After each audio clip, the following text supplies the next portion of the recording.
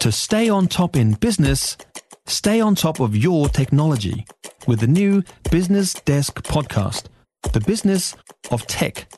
Listen on iHeartRadio or wherever you get your podcasts. Dan Mitchinson from the United States of America, welcome to the program. Well, I'll do my best to hit all the notes. How are you, Andrew? I'm very good. So Johnny Depp, look at that. In 0.6 seconds, he went from Cinderella to Quasimodo.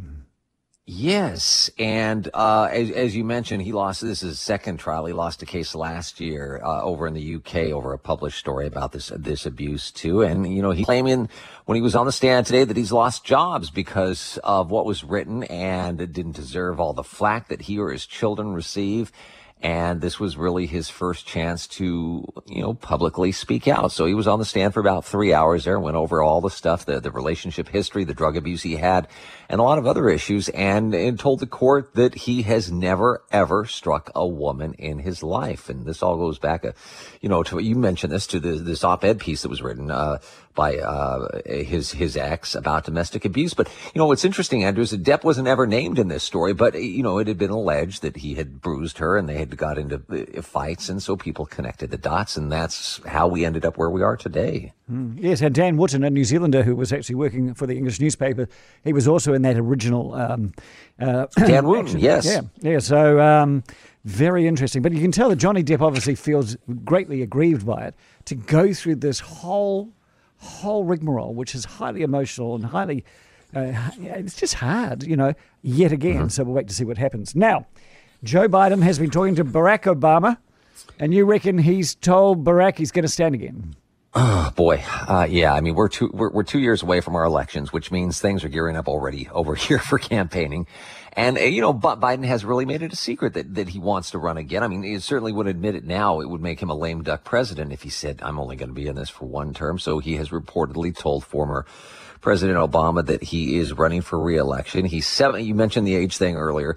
He's 79 now. He'd be 86, I believe, if he completes a second term. He's already the oldest ever president.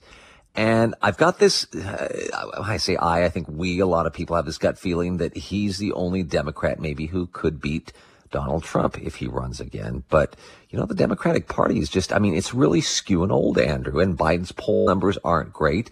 We have inflation over here, high gas prices, a botched pullout of Afghanistan and the Russian-Ukraine situation. So I don't know what Biden is going to offer at this time to the Democratic Party, honestly.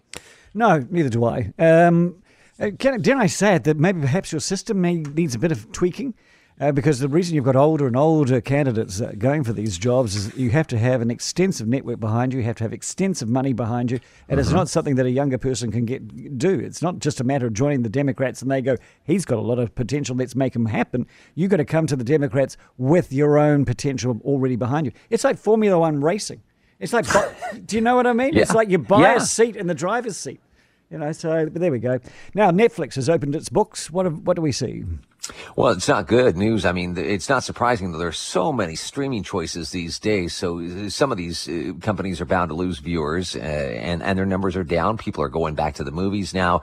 They're heading out because COVID numbers are down, and the stock plunged today. The company lost 200,000 subscribers in the first quarter. It was expecting to add 2.5 million subscribers, and now it's revising that, saying we're going to probably lose 2 million in the second quarter. And this is just I was reading through this, and this is just a bad report overall for the company. The profits are down too, and they haven't seen anything like that happen in about a decade. But you've got, you know, Disney Plus and Amazon and Paramount and Peacock and Apple TV, and the prices, or the pieces of the pie, I should say, are going to get smaller, and the companies are going to have to spend more for their programming, and the viewers are going to have to make a decision. Yeah. How much am I willing to spend for not only the cable that I get over the air, but for these streaming services? And, you know, 1 or 2 may sound cheap, but you add 4 or 5, which most people have now, and it's expensive. Yeah, absolutely. Have we reached peak streaming? And will there be some contraction or at least some rationalization? We're actually going to do an interview about this next hour. Dan Mitchinson, I thank you so much for your time today. All the very best.